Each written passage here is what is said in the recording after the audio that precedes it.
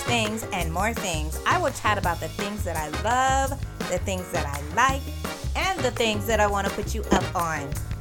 And today's thing is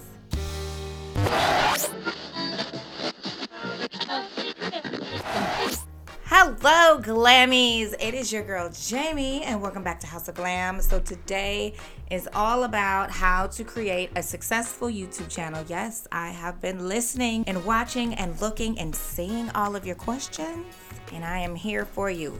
I am here. It's just a quick tip and just suggestions about how to start a successful YouTube channel. First of all, I'd like to say that it is never too late to start a YouTube channel. First, you have to find out what you love and then build the audience. There is a lot of competition out there, but people are always looking for something to stream, especially at times like now.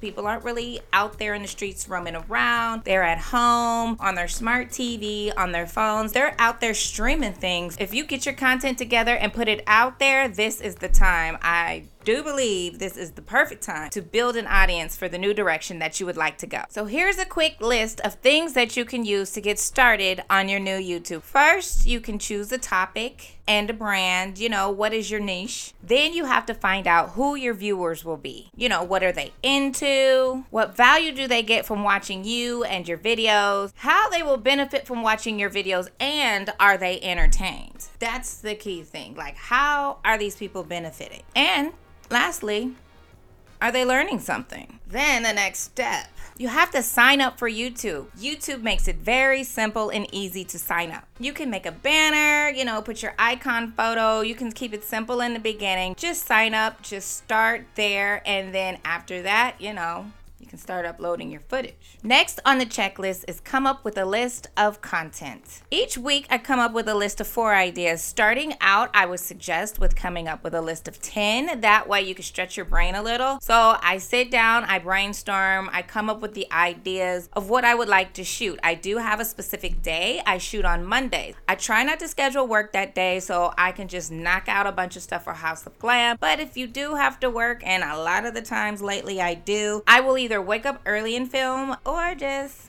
stay up late. I would rather wake up early than stay up late. So yeah, in the beginning, write down 10 or 20 ideas just to get the juices flowing. After you have the list of ideas written down, I like to just kind of go over what the treatment or the content outline will look like. If I'm going to be doing just a get ready with me, am I doing a vlog? Am I doing my morning routine, my nighttime routine? Because if I do a vlog, you have to stay interested the whole time. So it still is about what am I doing from beginning to end. You don't have to get too specific, but I like to just some bullet points on each topic and what it will be about. And then once you do all of that, you have your treatment, and then you can figure out how you will execute each idea. The good thing about having a list is that you will always have a list there for ideas. So you don't always have to write down 10 or 20 ideas every week. You already have them there. You can just add on and build each week. Then you have to come up with a schedule. The schedule is the key thing because the schedule helps you stay consistent. When dealing with YouTube, I would suggest starting out with posting once a week. Then you also have to pick which day you would like to post. So if you're going to post on Mondays or Wednesdays, make sure each week you stick to that day because YouTube sets you up for an algorithm the minute that you set up your page. And then when you post once a week, it actually gives you time to focus more on quality. I like to personally stock footage. So when I sit down like right now with all of my lights up and just a little light beat, I am going to switch shirts and probably film 2 or 3 things right now. Like every minute counts when you want to create content for your YouTube. It might be stretching it a little bit in the beginning. You might not want to push yourself. But once you understand your flow, it will be easier for you to just type up your outline, sit down, knock it out, switch shirts, switch lips, switch hair, and just keep it moving. Also with stocking footage, it keeps you ahead of the game. Some weeks you might not feel like it. But if you already have 3 in the bucket, you could chill out a little bit. Or if you're an overachiever or just want to just get ahead of the game, just keep doing 3 each week. 2 each week. Then that way you will never be behind. Yes, you might burn out a little, but by stocking footage, you can save yourself, you can rest a little bit, take a break, come back, refresh, brainstorm, and do it all again. So now that you've signed up for YouTube, you can start filming. Ooh, the tips on filming. The first thing I would suggest is to just be yourself. That's it. Be yourself. You're going to play around with a lot of different topics, looks, and different things, but as long as you are yourself, it's going to shine through on the camera. And if you're not yourself and you're trying to copy what somebody else is doing, the people at home, they're going to see that as well. Also on YouTube, you can edit your videos there as well and just quickly upload. I personally like to use Final Cut Pro.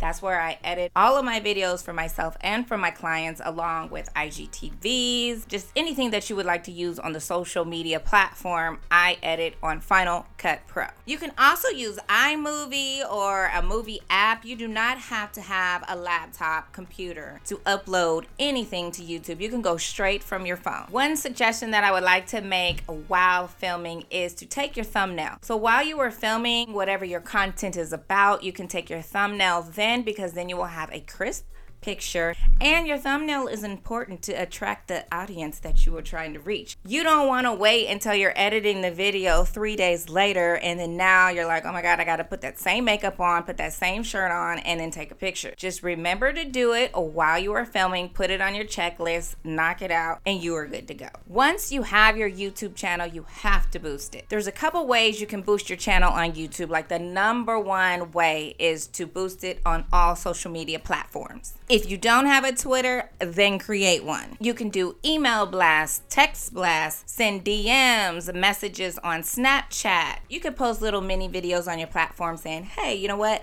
I have a video coming up today. Make sure you subscribe to my channel. Sign up for notifications because I have a video coming up and you need to check it out. That is it, and it is that simple. You just have to boost each area of your social media and just guide the people on over there to your YouTube. Another step is to engage with your community. That might be sending personal DMs, commenting back, going to other people's pages and saying, hey, I have a video coming up today. Check out my YouTube. A lot of people think it's annoying and it is spam, but you never know. Sometimes people really click on those things. Another way to engage with your community is if you post a mini video saying you have a video coming up and people have questions, engage back with them. Like all of the interaction will just help boost what is happening over on your YouTube channel.